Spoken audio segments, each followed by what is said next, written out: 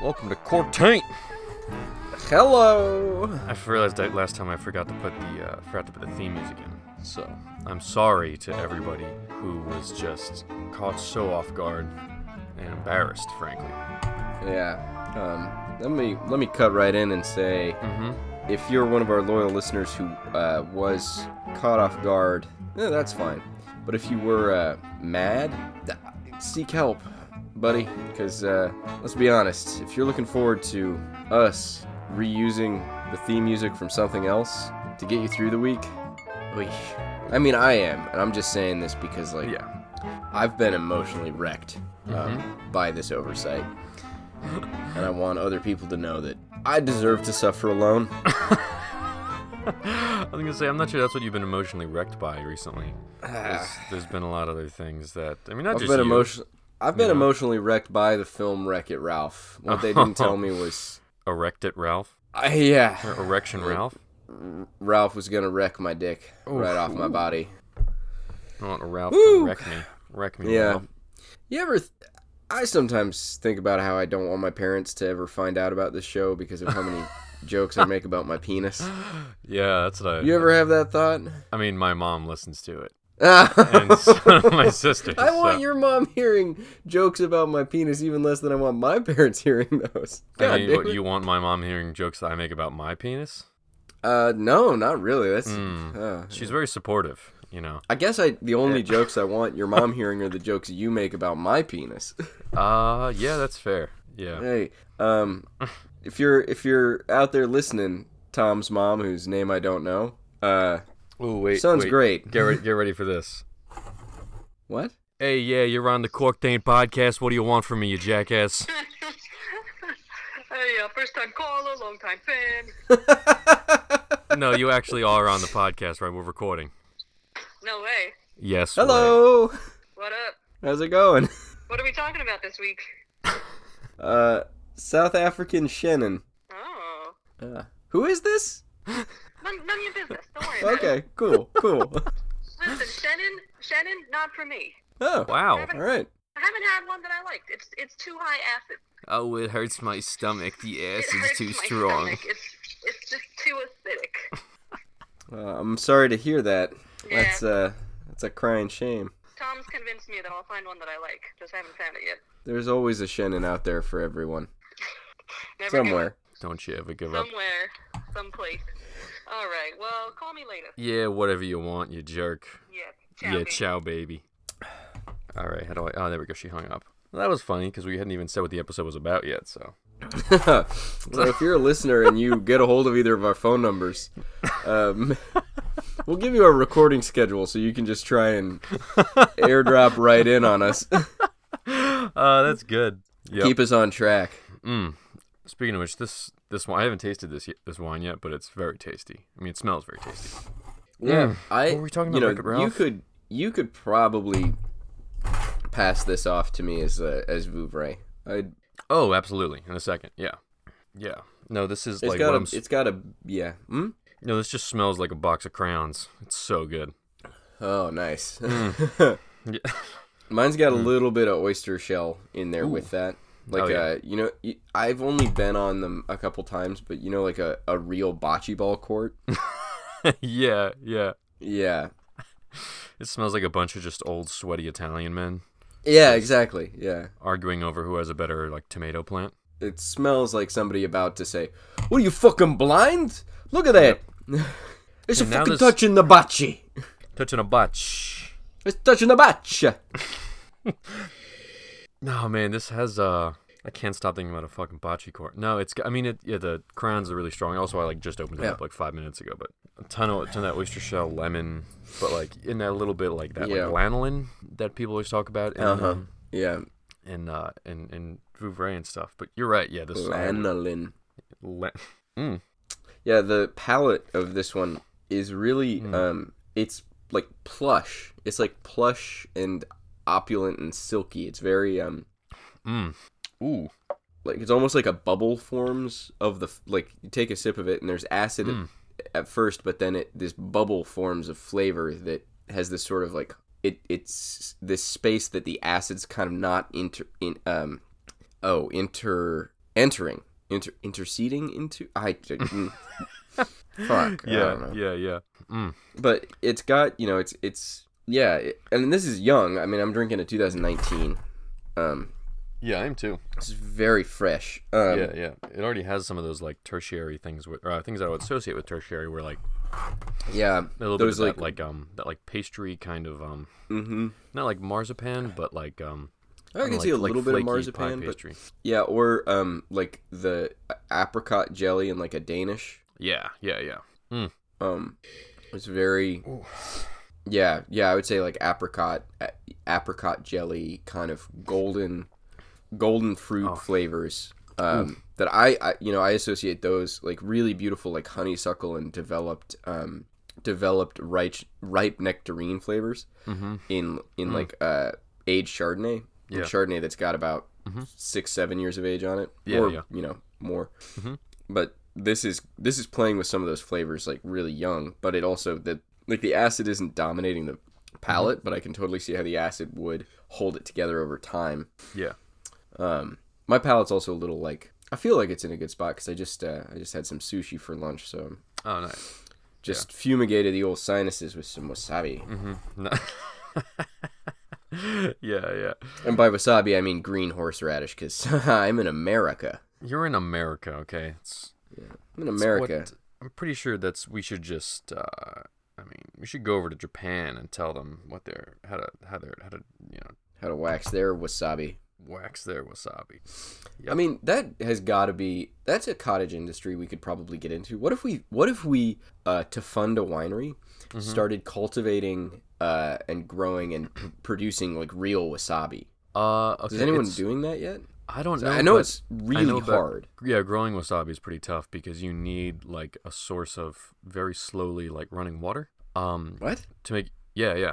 So it self propagates. So it's kind of thing where it's not like you plant it one year and then you get a whole ton. Like it takes over the course of years and it'll spread. But yeah, you need like it's like a swamp plant pretty much, and you need like a very like slowly moving kind of like little puttering little stream going by. That's like ideal. It like is consistent throughout the year, or can it sometimes lessen like if it gets. I don't know. I mean, I know like having running water next to it is, you don't want like a fucking gushing river or something like a waterfall, but I asked because like my folks' farm, the bottom of it has this floodplain that like in the winter you'll walk down there and you'll see like gopher mounds, old gopher mounds with like water like bubbling up out of them. So like every winter, yeah. And then up in the base of the vineyard, there's a couple places where like basically springs surface and run through the vineyard. And I've actually like really badly rutted the rows there driving through it when it was slightly too wet. But I bet if it's that kind of conditions, I bet there are places down there that you could grow some wasabi. Oh yeah, I'm sure. Yeah, I'm sure you could sell it to a bunch of restaurants and stuff, but I don't know if you could make that much money off it. You know what's something that is very, very expensive is like fresh ginseng. That's very expensive, and that's also it's a perennial and it takes years to propagates and it just takes a while. And where does it grow? I don't know where it's native to, but I mean you can grow it like in like sort of just temperate kind of regions, and it's like really valuable. Like it's valuable to the extent that like if somebody knows where your ginseng like is, they'll just like steal it out of the ground. Like you could sell it. It's very valuable. But sell it at farmers markets and shit. So we could do that and wasabi and at secret locations. Yeah, we could. But the thing is that it would take like years for it to become profitable, really, at all, sustainable. So by that time, we could have just gotten like other jobs. We could have a whole business model. Well, we could also grow like saffron. You just have a whole business model. It's about like incredibly intensive, really expensive herbs. Yeah, saffron actually. Growing them by hand. It's hard to get. I'm trying to get bulbs, but they're hard to get control of, or access to. But you know what we should do? We should do like the Bordeaux and the like increasingly Oregon Pinot Noir scene where we just sell futures of our wasabi and ginseng. Oh yeah. Like don't worry, it's not done yet, but We can sell some to you. Ooh, and in the In meantime, the future. to fund that operation, we could start a business where, like, you know how you can, like, buy video games online at, like, Amazon, and you can either just download them or you can have them sent to your home? What if there was, like, a business that you could go to and just buy video games there? Oh, yeah. Yeah. Is anyone doing that? I don't think so. They would probably they'd have to be like located in like probably like shopping centers or like malls, right? Yeah, well, you just find, like, the cheapest, you know, strip mall in town with the lowest retail rent or, you know, cost. Yeah. And then you just, you know, you drop the franchise in there. And the whole thing is like, I mean, you're making money.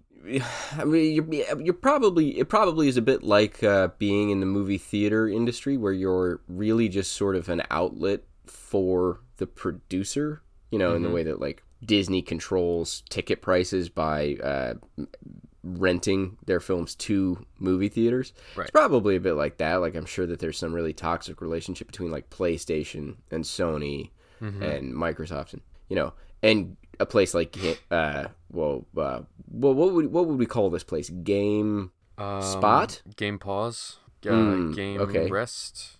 Game Game Bring your car to Stop. a what? Fun Stop. You could Play Stop? Play Stop. Play Stop. Game Yield? Play Pause. PP. Play Game Pause. Red Light. Yeah, that'd be good. Okay. We'll So figure it out, but that's not important. yeah, something. But so how could we not make money on that, right? We just you know, farm to table video game store. Obviously we only work with, like, independent producers farming their video games organically. Or biodynamic. Or biodynamically, yeah.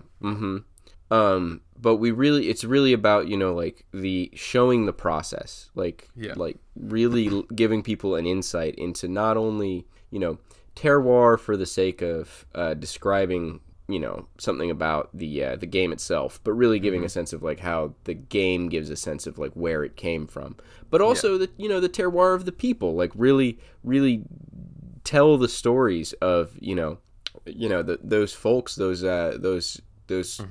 guys just laboring out in the pixel fields, you know, you know, gathering all of these bits of code and capturing all of this imagery.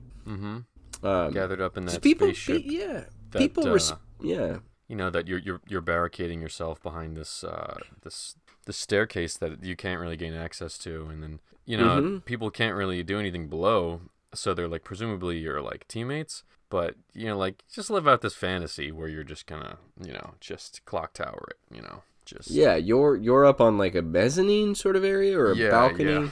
And you don't really see the people that you're, you know, looking at through your gun sight as people because they're aliens. Right. Like, you see But they're, them like, as friendly kind of aliens. But you can't. You're not sure yet exactly where you know your cultures will stand in a few million years. Right. But right now you're really not concerned about that because you're just, you know, you're just trying to figure out how good this gun really is. Yeah. I think that business could work. I think so. Yeah. But we'll get to that. We'll get there one day. But you know, we just got to raise funds to do that, so then we can use that to sell futures for our wasabi business to raise funds for our winery. Yeah. So we gotta get in that. That's what the Patreon's for. So sign up at patreon.com/Corktaint to help us raise money for our video game business, which will help us raise money for our exotic spices business. Yes, which will help us raise money for our winery. Yes. Yeah. Which will be called Ponzi scheme. GameStop. Not Ponzi family. Ponzi, yeah, GameStop family sellers. GameStop family sellers. Yeah. Welcome to r/Wall Street Bestsellers. Yes. Anyway, we're a topical podcast. That's what we are. We're like the Neosporin of podcasts because you can put us on whatever burn and we'll help soothe it. Speaking of Neosporin, burns, if you're not sure what to put on something going on your body, my first instinct is always Neosporin. If I'm not sure what other thing to put there. Yeah. Speaking of burnt, the French word is brûlé, And just so happens the name of this wine is Terra Brûlée. Terra Brûlée? Terra Brûlée, yes. Swartland wine of origin, South Africa. 2019. Chenin Blanc. Chenin Blanc. And Tania and Vincent Carême. And it's very tasty. It was like, I've been trying to find this bottle for a little while. And because it's like... Terra Brûlée? Terra, yeah. Terra Brûlée. Terra. Terre Brûlee. And it was like $16 or something like that. And a lot of South African Chenins, very tasty and not expensive. And it's a real treat. But like my extremely rude sister, interrupting rude sister, was saying she doesn't like it because the acid's too high. And I'll tell you, on this wine, the acid's pretty high. It's pretty delicious. I love it. Well, nice. 40-year-old vines. Nice. Got a Mediterranean climate. I'm just reading the shit off the back. Harvested by hand.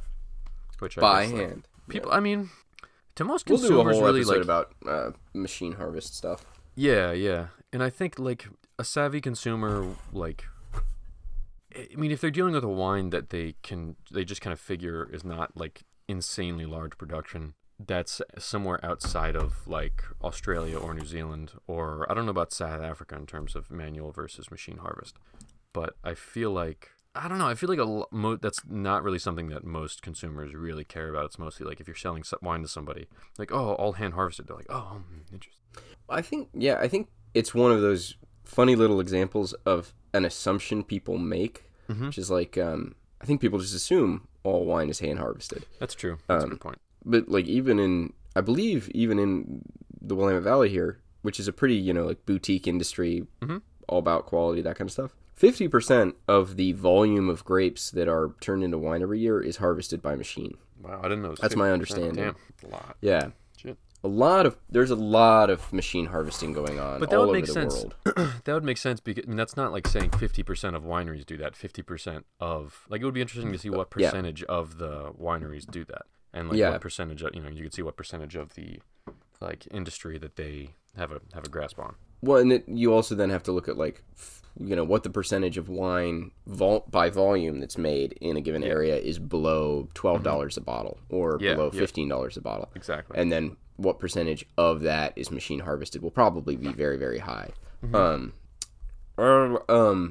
Something else that you just said reminded me of Quince. It's like vegan wine. Yeah. Like, yeah. Oh, yeah. Quince is a great. Quince is a big Chenin flavor. Yeah. So good. Yeah. I realize that this is like just a potentially kind of dumb thing to say, but I'm gonna say it because I've said enough things like dumb about food pairings already. But Chenin might be my favorite charcuterie board wine. Really? Like charcuterie boards are like maybe not favorite, like, but like a charcuterie board's supposed to go like with whatever. Well, you saying quince made me think of it because you get a nice charcuterie board together with like the little salamis, like the little salami that's like a there's an Oregon salami producer called Olympia Provisions that's pretty good. So you got like the little well aged salamis. They're turning that deep bricky red-brown color. Oh yeah, yep. Some quince paste, a little bit of like triple cream brie. Throw that stuff together on a stone wheat thin. And yeah, like white wines particularly. Riesling goes really well with that. But yeah, definitely. Charcuterie boards are designed to be like they go with your before dinner. You're standing around. Sparkling wine also, I suppose. Yeah, like sparkling Vouvray goes with that. So yeah, well. that'd be great. I don't know. I think it's just a wine that drinking it makes me go like, ooh, a charcuterie board would be nice. Yeah. With those, but I think I would do either like Lunchables a cocktail. for adults. Lunchables for adults, yeah. I would do for like charcuterie boards. I would either do. I feel like I end up doing a cocktail like a Negroni or something, or sherry is also like super good for that. But I like the idea of Chenin. That would definitely work. Yeah, because that really well with cheeses. Oh man. Yeah, well, and especially if you've got like a blue cheese with the Chenin that I don't love blue cheese, but there are certain things that you can pair it with that I like kind of can accept that not only like it's one of those like wasabi, it's one of those things that it doesn't work with most things, but the things it works with, it's so goddamn good. Yeah. And that's I know that there are people who just love blue cheese. contextlessly, and people who Yeah, can't yeah. stand it no matter what you do with it. But there's something about that like musty, stingy. Yeah, sting is a good ripeness. way to describe it. Yeah. You have that with little quince paste, and then the like just sort of bloody, salty flavor from the salami. That all like meshed together by Chenin or some other white wine that's both like got enough acid to keep the flavor separate where you want, but then also some like fun fruit stuff going on. I don't know. I like this wine because it's making me want to do that kind of stuff. Even though I just had lunch and I'm quite full. Yeah. Sorry, No, just totally. going No. on a tear. I think one thing that's I'm like pretty distracted because this Chenin is the most like lanolin-y Chenin I've ever had. And it's funny because like I remember when I was doing blind tastings and stuff and like first getting into wine and just studying for tests, like they were like someone's like, oh yeah, there's lanolin's always a really big taste in wines or in Chenins, and I like never got it. And I could like kind of see it once in a wine, but this is the first one where it's like fucking wham, And other people might not get that. It might just be me or whatever. But for some reason it's pretty pronounced. And I don't know. So yeah, when I'm doing other tastings, I had to go based on other things to identify Chenin, and one of which was the like nature of the acidity, which is like it's unlike anything else. I don't know. I'm sure the doing like an analysis, understanding the acid breakdown or something would help to articulate that. But it's the intensity of that acid is not even like it just seems like it's like when you taste a red before it goes through mallow. You're like, oh yeah, it's very tasty. Like there's a clear textural and difference. It's crunchy and just, and grainy. Yeah, exactly. Yeah, the nature of the acid is just different. It's like Yeah.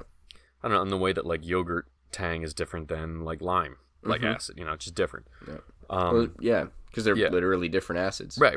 Yeah, that's why I use those two examples. But something about the Chenin acid just it resonates so deeply that is something that I really don't know how to articulate other than it's I don't know, acid's a huge component of I think it's probably the most important component in wine that is really undervalued and understated and underappreciated. But I don't know. Well, I think people get frustrated when discussing acid because on the one hand, it's probably the most thoroughly learnable and understandable and studied chemistry component of wine in terms of like a thing that chemists are very interested in and study a lot and have a lot of like descriptions of in scientific terms. Like the breadth of stuff that you'd be able to learn if you were like, I want to be a winemaker, but I want to learn about chemistry. It's like, okay, well, you can learn about anthocyanins, and you can learn about tannins, and you can learn about phenols, and you can learn about all of these other like things, but none of them will be like a huge portion of a Gen Chem course. Whereas acid is like its own, like its own subject within chemistry.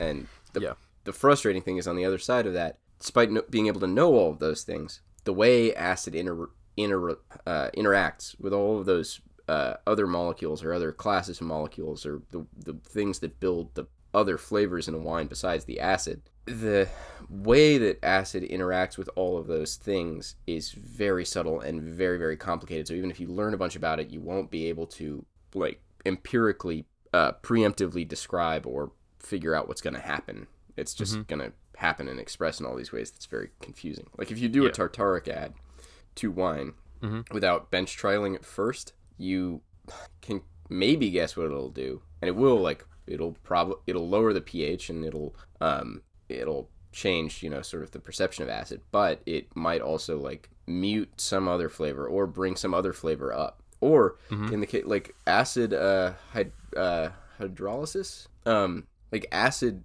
over time is the thing that I believe releases smoke taint in wine. So if a wine got smoke in the berries, or like there was a smoke event and people are worried about smoke taint, it is the acid that will slowly liberate those things because they'll be bound up by sugar polysaccharide compounds in the wine, and then over time the acid will break those bonds and release it.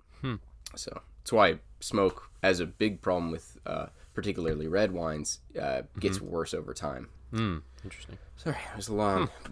Acid's super important. It's like one of the only things that, like, acid and sugar are the two things that you can sort of look at as numbers to determine when to pick the grapes. Otherwise, you just go on flavor. Right. But, oh god, I was just talked. Oh, I was gonna say, for at least this one, I don't know about you, but it tastes to me like this wine was put through malolactic fermentation. I don't know if it was, but do you have any data on yours, whether or not it was? I also don't have internet right now, so I'm looking stuff up is not being easy for me. Oh yeah. I don't think mine was. No. I mean, interesting. I can. I mean, maybe partially. I can look this up real quick. But also, it's kind of sounded like your cell service was cutting a little bit. But if it cuts out, we'll just keep going through. We'll figure it out. Yeah. But yeah, I looked this up also to sort of talk about. There was a period in time where I didn't like Chenin, or was really convinced that I didn't like Chenin. Because I think I just had a couple of them that were pretty similar in terms of having a like that sort of quince, like baked quince kind of not like it didn't. Maybe I was assuming that it was like oxidized, but maybe I think one of my friends had given me, like, he was like, "Oh, you don't like Chenin? No, I'm gonna give you this bottle. It's gonna change your mind." And I had it, and I was like, "Ooh, this is like has age on it, and it's a really nice bottle," but it was definitely not like even more like oxidized. And so I didn't really like it, but it took a little while. I think that Argile that I had during the first Chenin episode that we did, that was the first one where I was like, "Oh, this makes sense," because it's like totally crystal clear in like what it is, and in terms of the purity of what a Chenin Blanc is, and that, for not to say the other stuff isn't, but the maybe I just misinterpreted the lanolin or whatever, but the pure fruit and like mineral and basically like Chablis-esque and Riesling-esque pure mineral and fruit flavors out of it, that was just the expression that I needed at that point in time to really like kind of get it. Yeah. But I can't find a lot of information about this wine. But wait, let's see. Whole cluster pressing, used indigenous yeast, fermentation, leaves average stainless steel, and use of new French oak. Aroma, flavor, and texture, blah, blah, blah, blah, blah, blah. Yeah, I mean, it has that nice, like, richness, but it has the acid of, it has, like, malic feel. But yeah, but looking at this, its acid numbers are actually, like, not crazy. And that I was looking at the 2016 fact sheet, which was very detailed. But yeah, it's interesting. I don't know. Well, one of the things that's also can be funny is like something can present an acidic character that is not. It's not just like low pH doesn't always mean it's gonna have this screaming hard acid flavor to it. Yeah, usually does, but also like the 2016 apparently has a pH around 3.4, which is like low. Like I think reds are 3.5 to 3.6 for like Pinot, but 3.4 isn't like desperately low for a white wine. It's like a Chardonnay number. I think could be wrong about that, but yeah, I don't know. It's just really compelling, interesting. Acid in wine is something we should do a whole thoroughly researched episode about, and not and then this is because I'm just trying to remember what I learned a long time ago about that and forgot. Yeah, this producer seems pretty cool though. They're apparently what were you drinking? I don't remember. I don't think you said. Oh, so I'm drinking Secateurs. It's the second label of Badenhorst family wines. So A. Badenhorst family wines is the farm, and then this is their second label. Gotcha. Secateurs, nice. Which Secateurs. read on the back. Secateurs are the pruning shears that shape the vines. So snipers. Yeah, because you couldn't just call it like Felco. No, that's the brand. Yeah. Yeah. It's kind of like who is it? Matheson. Mathiasen? Yeah. Mathiasen, yeah, not Matheson. Mathiasen does the same thing. And their labels are all different, art made out of secateurs.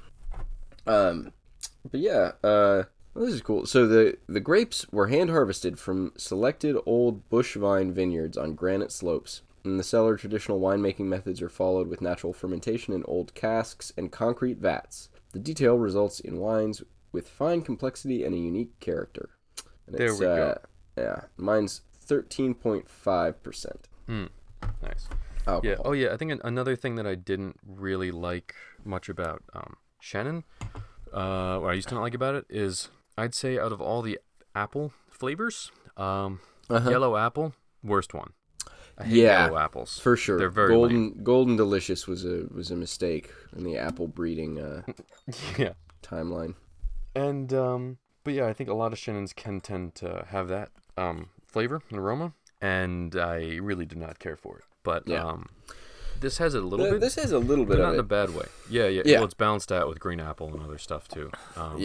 But because if it's because yellow apple, I don't know, they don't really have a lot of, like, the acid isn't as interesting, the flavors aren't really as developed, and the texture's kind of like, it's a little mushy, and it's like, bleh, it's like, this sucks, you know? Yeah. But this has a lot of really nice, flinty, chalky type of stuff, which I love, and it's really tasty. Yeah, and as it's opening and warming up a little more, also just the more we talk about it, I don't know if I would say this is like, oh, this is a super good Vouvray or Sauvignon or whatever, but I also think that, similar to what we were talking about before, Chenin isn't really one of those things that we're used to drinking of from all over, you know? So it's hard to pin down, like, oh, this is totally New Zealand Pinot or Oregon Pinot or like Burgundy, or this is Napa Cab, or this is Bordeaux, or this is Australian Cab, or whatever. It's like, yeah, no, there's like some Chenins I've had from like California which were good, and I had like, you know, one from Australia that was really good, and this kind of stuff. But I mean, in terms of really like diversity and style and flavor and stuff, it's hard. I can't say as definitively that Chenin is as transparent when it comes to terroir as, like, you know, Chard or Pinot or whatever it might be. Yeah, I think the best Chenin I've had, I think one of the best Chenins I've had was a Sauvignon, the one that we did on our episode about Sauvignon. Yeah, I think I've had a few like good Vouvrays and a couple great Vouvrays, because that's the other thing. I don't know. Aged Vouvray can be incredible. I don't have that much experience with aged Chenin from other parts of the world. I don't have much from Vouvray, just a couple old bottles of Domaine Huet. But it's just one of those grapes that it can age, and I want people to give it the chance to, but it also drinks really well young, I don't quite know what other people's terroir is like, and what their what the aging potentials of those ones is. Yeah. I also don't like, a lot of it's getting put under screw caps now too, and I don't. Yeah.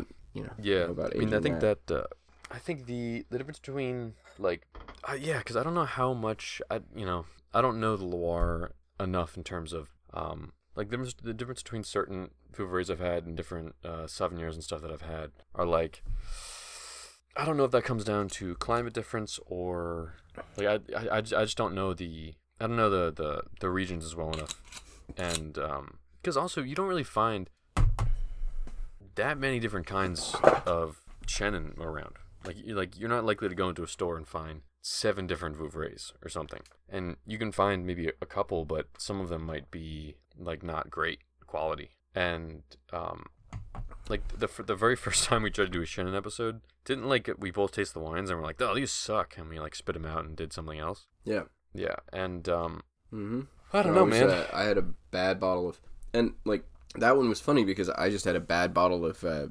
Jasnier producer I didn't know. Oh, but yeah. One of the first white wines I had that I just made me really excited about, like, white wine generally, was a Jasnier. Yeah.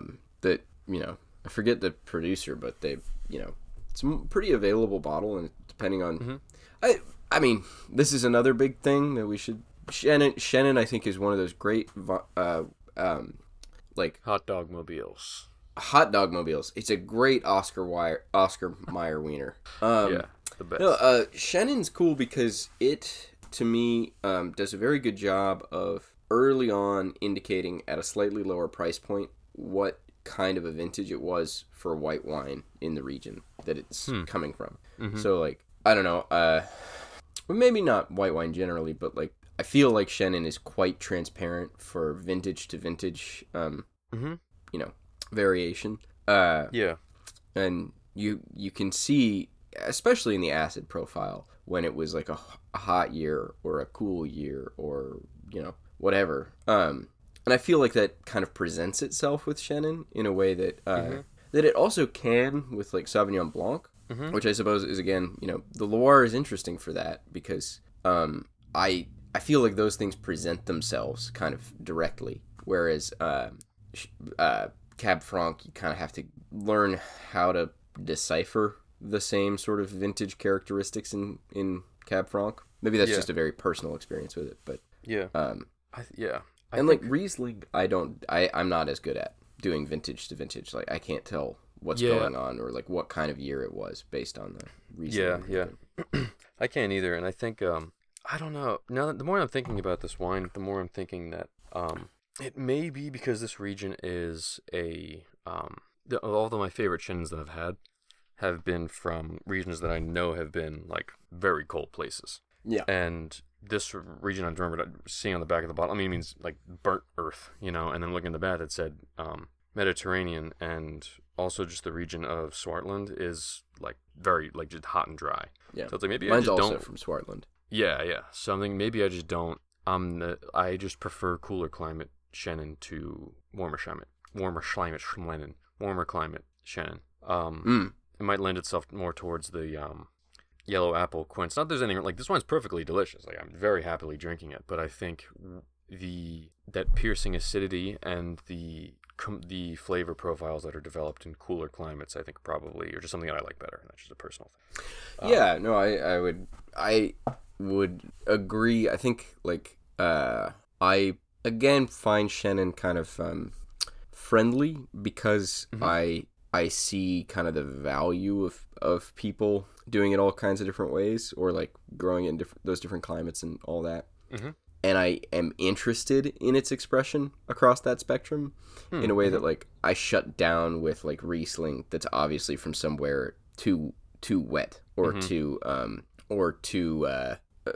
hot, or Sauvignon Blanc, kind of the same thing, like Sauvignon Blanc from a place that's too warm or too fertile. Like if Sauvignon Blanc is growing somewhere that it just is, the vines are just happy as can be, turning into hedges. You can taste that. Like that's when you get the green bell pepper pyrazine stuff developing. But and Sauvignon Blanc needs to it's one of the most like rambunctious, robust grape varietals. Like it, if you give it a easy place to grow, it will just barely fruit. Really, it's actually kind of crazy how little Sauvignon Blanc plants will worry about fruit production and just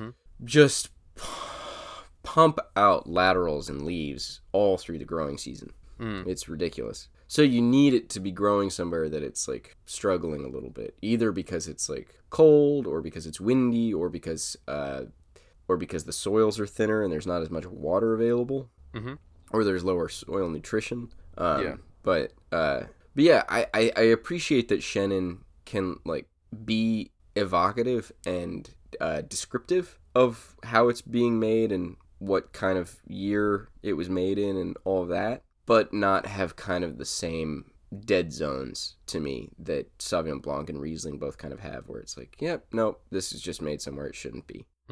But again, that's just a very personal opinion. That's like, it's my response to people being like, check out this Riesling I made, it's the best. And it's like, well, I can tell from that terrible German accent you just did that you're not actually from Germany, so I'm not sure.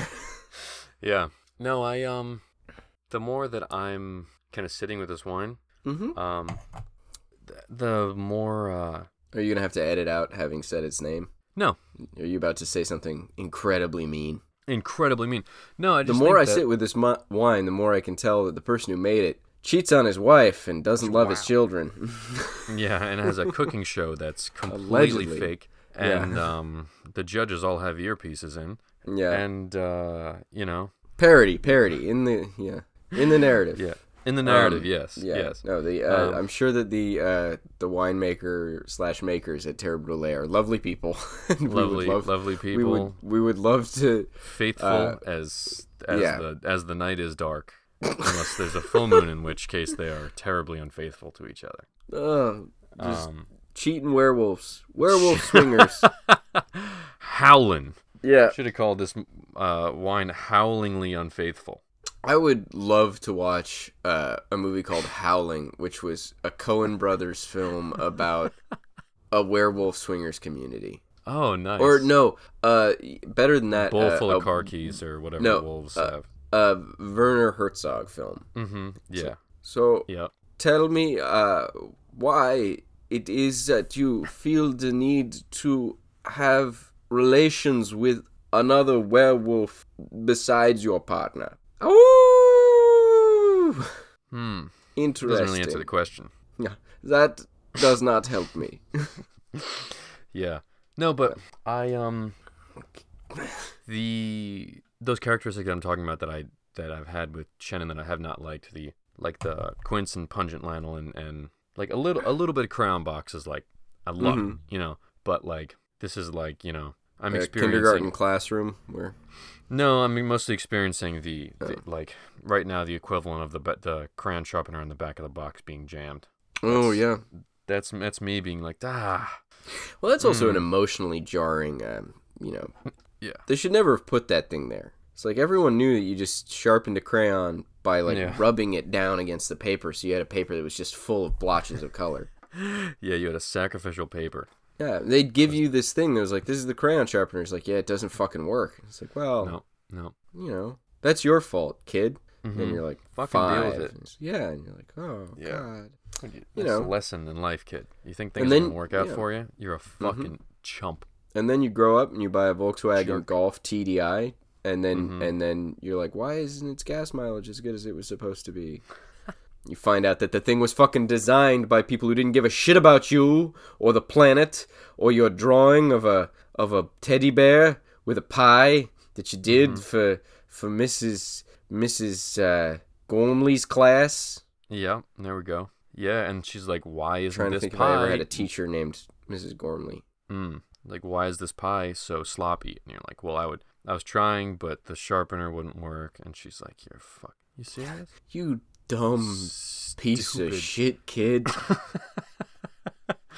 You fucking idiot. Meanwhile, that same teacher has a hydro flask with a full bottle of Shannon in it. Yeah. They're just housing to get through the day. They didn't drink before you showed up in their class. No, but they are just howling to get out of that class. Yeah, because you're the only child in that room who's ever been talked to like a person by an adult. Yeah. Just walks up and is like, hey, how's it going? And you're like, I'm a fire truck. And you're like, no, you're not. And the kid's like, oh my God. Oh my God. Really? You think a fire truck has that small of a penis? And you're like, oh, damn it. I knew I wasn't a fire truck inside or outside. Kid, I can tell you're not a fire truck because you're not insured by the city. Now shut the fuck up and go get me a beer from the fridge. Kid, well, you know, Mr. and Mrs. Smith, you know, I got bad news about Jimmy. He's a nice kid, but he's not exactly fire truck material, if you know what I mean. Look, I don't want to be too on the nose here, but he is not the sharpest crayon in the box, if you know what I mean. He does not have the biggest penis in the classroom. It's a kindergarten parent-teacher conference where they come in and it's like, oh, so like how is Bobby's reading going and stuff, and the teacher just says, look, I don't know how to tell you any plainer, but Bobby, well, as an analogy for his brain, he's not exactly working with the biggest cock in the bordello, if you know what I mean. Yeah.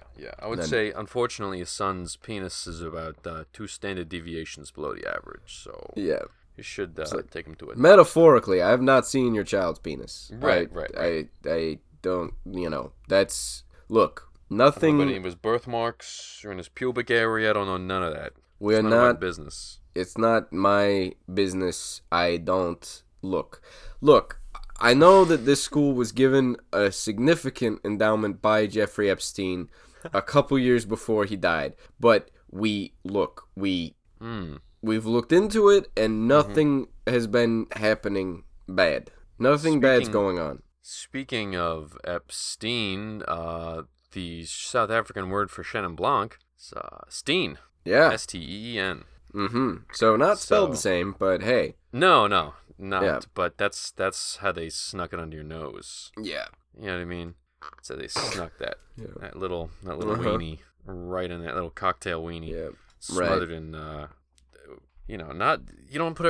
what's the deal with cocktail weenies? You don't put cocktail sauce on cocktail weenies. You don't even drink cocktails while you're eating the weenies. What's the deal with nudist colonies?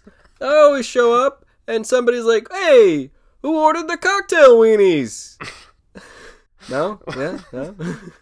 It's like, Jerry, there's no joke. They're just saying you have a tiny penis. Yeah, it's just... Like, what is this? Kindergarten?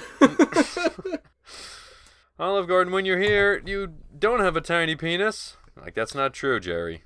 You always have a tiny penis. This Olive Garden, when you're here, you're family. Which means if you have sex in the bathroom, it's automatically incest. Oh, yeah. Yep. The thought of people having sex in an Olive Garden bathroom. It's just such a romantic setting.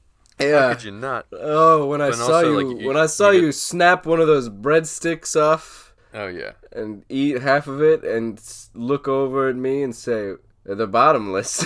The way you had that and I whispered back, tucked into your shirt. Oh really God. Yep. Mm-hmm.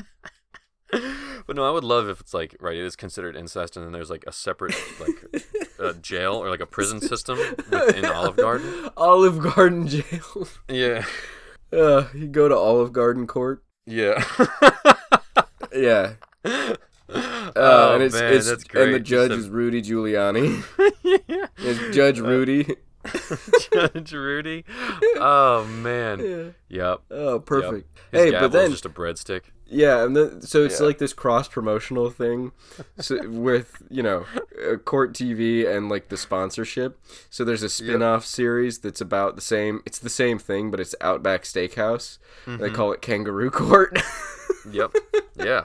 Yep. It's just a guy it's just Rudy Giuliani doing like a Australian accent, saying things like, "So when you got the bloomin' onion, had you put your penis in it yet?" That didn't make sense. I'm floundering. I'm sorry. Yeah, no, it's all good. Yeah. Too many shards of things that are funny, but you'd have to spend a lot of time like talking about them to make sense of literally any of the images going through my head right now. Yeah. Which, I'll be honest, I do try to limit for the sake of this this publication, if we want to call it that. Yeah, periodical. Yeah. I do edit myself down somewhat. Somewhat. Yeah. Not enough. And not well, but I do.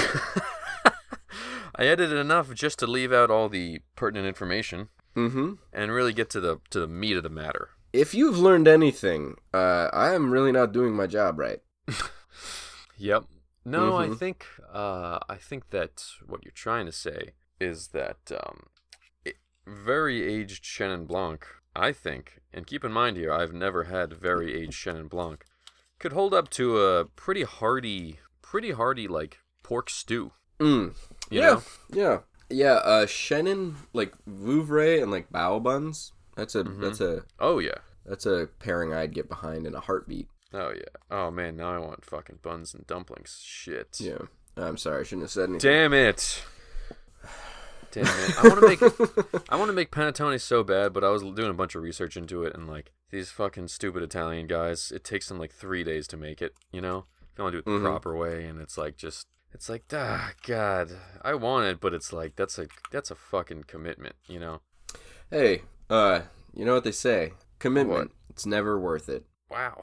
Is that what they say? No. Who's they? That's Rudy Giuliani? Yeah. Rudy, yeah, I was gonna. You can't really make that name anymore. You can make it more Australian. Divorcees. Ah. Yeah. Yes. Commitment is never worth it. Yeah, they would say that. Just a divorce lawyer. Yeah.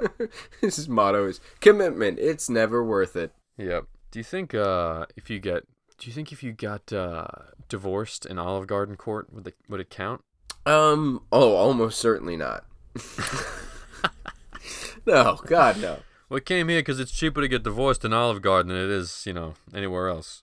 Yeah, it's like somebody's like, hey, no, I thought this divorce was legal. It's like, yeah, well, you also thought that we meant it when we said you get unlimited breadsticks. Like, there is a limit. You might not have found it yet, but it's there. But it's there, yeah. So there is a finite amount of wheat on Earth. Yeah. Someday you're going to be the same size and shape as Greenland. And then Olive Garden will no longer supply you with breadsticks. Oh, God. Sorry, part of that whole thing that I just went down in my brain was like, it'd be such a great, like, show to do basically diners, drive-ins, and dives, but flipped, where instead of being, Guy Fieri, where you're just, like, going out, being, like, super friendly and, like, chummy with people, and, like, really nice to people, it's, like, the Somm version, where you're a Somm who goes to, like, Olive Garden. And is trying to figure out, you're trying to revamp their wine list for them and pair wines with their food. And it's just like an hour of a master somm with all of these insanely expensive bottles just shitting on the poor line cooks at like a normal Olive Garden who are just, like a bunch of 20-something people all just kind of looking at this guy like, yeah, no. Yes, I'm sure Shannon would pair very nicely with the Alfredo sauce bucatini. Yes. Yeah, you know that Guy Fieri's, like, his real last name was Ferry? I think I did know that, yeah. Yeah, Ferry, and then he just changed it to Fieri. And Guy Fieri. It's like, no, your last name's Ferry. Yeah. Like, I don't know if there's some, like, long-winded Ellis Island fucking thing, or if he's, I mean, if he's not even, he's Italian whatsoever. I don't know, but it's a treat, that man. So you know who else did that in an even more subtle way? William Faulkner. Really? Yeah, when he was born, there was no U in Faulkner. It was Falkner. He added the U to make it sound, better, or like look better on paper. Huh? Yeah. I guess you could get Faulkner. Yeah. That might be. People think you're much cooler than you are. Faulkner. Yeah. And they always like are holding their arm to you, like mockingly, Yeah. And you're like, no, it's not that kind of. No, Faulkner. no. Yes, for the 100th time, no. I don't have a big ass gauntlet that I just wear around when I want a rabbit stew. No, Yeah, no. I haven't. I don't know how to use Twitter. I think I'm getting better at Instagram, but I don't know how to use Twitter. And so yesterday I just had a thought, and I was like, I don't know. For some reason I was thinking about smocks. And I was like, man, I haven't worn a smock in like a long time, And so that was just I tweeted out, I haven't worn a smock in years or something. And I was like, yeah, that fits our Twitter account really well, actually, in terms of the other things we've said on there. What'd you say? Oh, that's very on brand for us as a thing on our Twitter. Yeah. I think we have 30 followers or something. Yeah, I need to put more work into that. It's so... Well, every time I get on Twitter, I spend 2.5 minutes checking in on the people whose posts I do actually find funny and enjoy, and then we'll catch some corner of the discourse for the day, and then just immediately get depressed by how insanely moronic some of the things people are willing to put out into the world as statements are. It's really rough, man. I got news for you. You just gotta zone it out. I know. I don't even use Instagram. I only use Insta. I don't look at anybody's content on Instagram. No, yeah, that's I just like and do all that shit. You know what I mean? Yeah. No offense to anybody out there who's got content on Instagram that's legitimately good, but when I go on Instagram, unless I'm DMing people, in which case I honestly sincerely mean that, but it's just trying to get more followers. But as a means of attracting more attention to the podcast. If you interact with us personally, we will take you seriously and be very nice to you. But if you don't, we are empty, you've listened to this. Yeah, we are broken, horrible people. Yeah. In the context of the anonymous internet. Correct. Speaking of smocks, and that being a great word, I just realized that the thing I have been staring at this whole time out my window is a pergola. And I just love that word. Pergola. It's a good word. Yeah, it sounds either like a Roman poet or a venereal disease. But it's neither of those things. Tisn't. Anyways, All right. that's where I'm at. We've recorded for about an hour. This wine's good, but as it opens up, I'm realizing that it's actually lower acid based on, based on various climactic factors, and it's still good. It's got a great flavor profile, but it's not the best Shannon I've ever had, but it's certainly worth checking out. It's also like probably half the price of, well, not half the price, but like maybe $10 cheaper than Vouvray. Yeah. No, there's a Admittedly, price spectrum on those also, but and admittedly, once you get into like, I'm talking $10 for like Vouvrays that you can have some pretty amazing stuff at that price. Yeah, point, so. Yeah. But I'm in I've the same also had French stuff at this price point or higher that is not nearly as good. So Right. Yeah. you win some, Good you wine, lose some. As it opens up a little bit, I agree. I prefer colder climate Shannon better. Yeah. But still very interesting and useful experience and conversation, and I had a great time. Yeah, this is like this is the first one we've recorded that feels like a base hit. Like it's nothing wrong with it. Yeah. But like normally when we record an episode that I feel good about, I'm like, yeah, fucking nailed that. And this one I'm like, yeah. Yeah, no, this is pretty good. Yeah, like if this is the consistent quality of like our episodes that were like, that wasn't like super great, but it was like pretty good, then I'll be happy, Yeah. I don't think I said anything that makes me like fear people I know hearing me talk about it. Nice. Well then, spread the word. Well, but Take that leap of faith. Yeah, man. All right. Thank you, everybody. Please follow us on Instagram and Twitter. Reach out to us directly. Ask us how our day's going, how we're feeling, and then we'll send back some sort of response that makes you wish you had never asked. Yeah, or just don't and be like, hey, I want a good bottle of Rioja, thank you. And I want to spend this much. What do you think? Or just be like, hey, I don't know anything. I like Rioja, but I don't know anything about Ribera del Duero. Like, help me. And I'll be like, cool. There you go. Or you want to engage us, or you want to be on the podcast, or whatever. Yeah. Let us know. Especially if you want to be on the podcast. Yeah. Anyone who wants to be on the podcast, except I guess like Steve Bannon. Apparently that's like a no-no. Really? I think that'd be kind of funny to have him on the podcast. I do too. I guess I'm not really like worried about getting canceled because Imagine we're if not really Steve canceled Bannon was on our wine podcast. Oh, it'd be hilarious. Man, Yeah. that's unbelievable. That'd be crumbelievable. Yeah. But I don't know. We should try to get Trump on the podcast. Maybe he's having a hard enough time getting any like media recognition. that's true. Wow, that would be great. That'd be amazing. If we got Trump on, That'd be really funny. fuck, man. Yeah. So, I'll have to... as I understand it, you don't drink wine. No, that's true. I don't. I don't drink any alcohol. It's for losers, frankly. Feeling good and being a little tipsy. That's for low class individuals. Yeah. Yeah, man. That. Wow, that'd be great. Anyway, patreon.com/corktaint. Please sign up. Please help us. Please help us. Please help. Good God. Good God. All right. Thanks, guys. Have a good one. До свидания.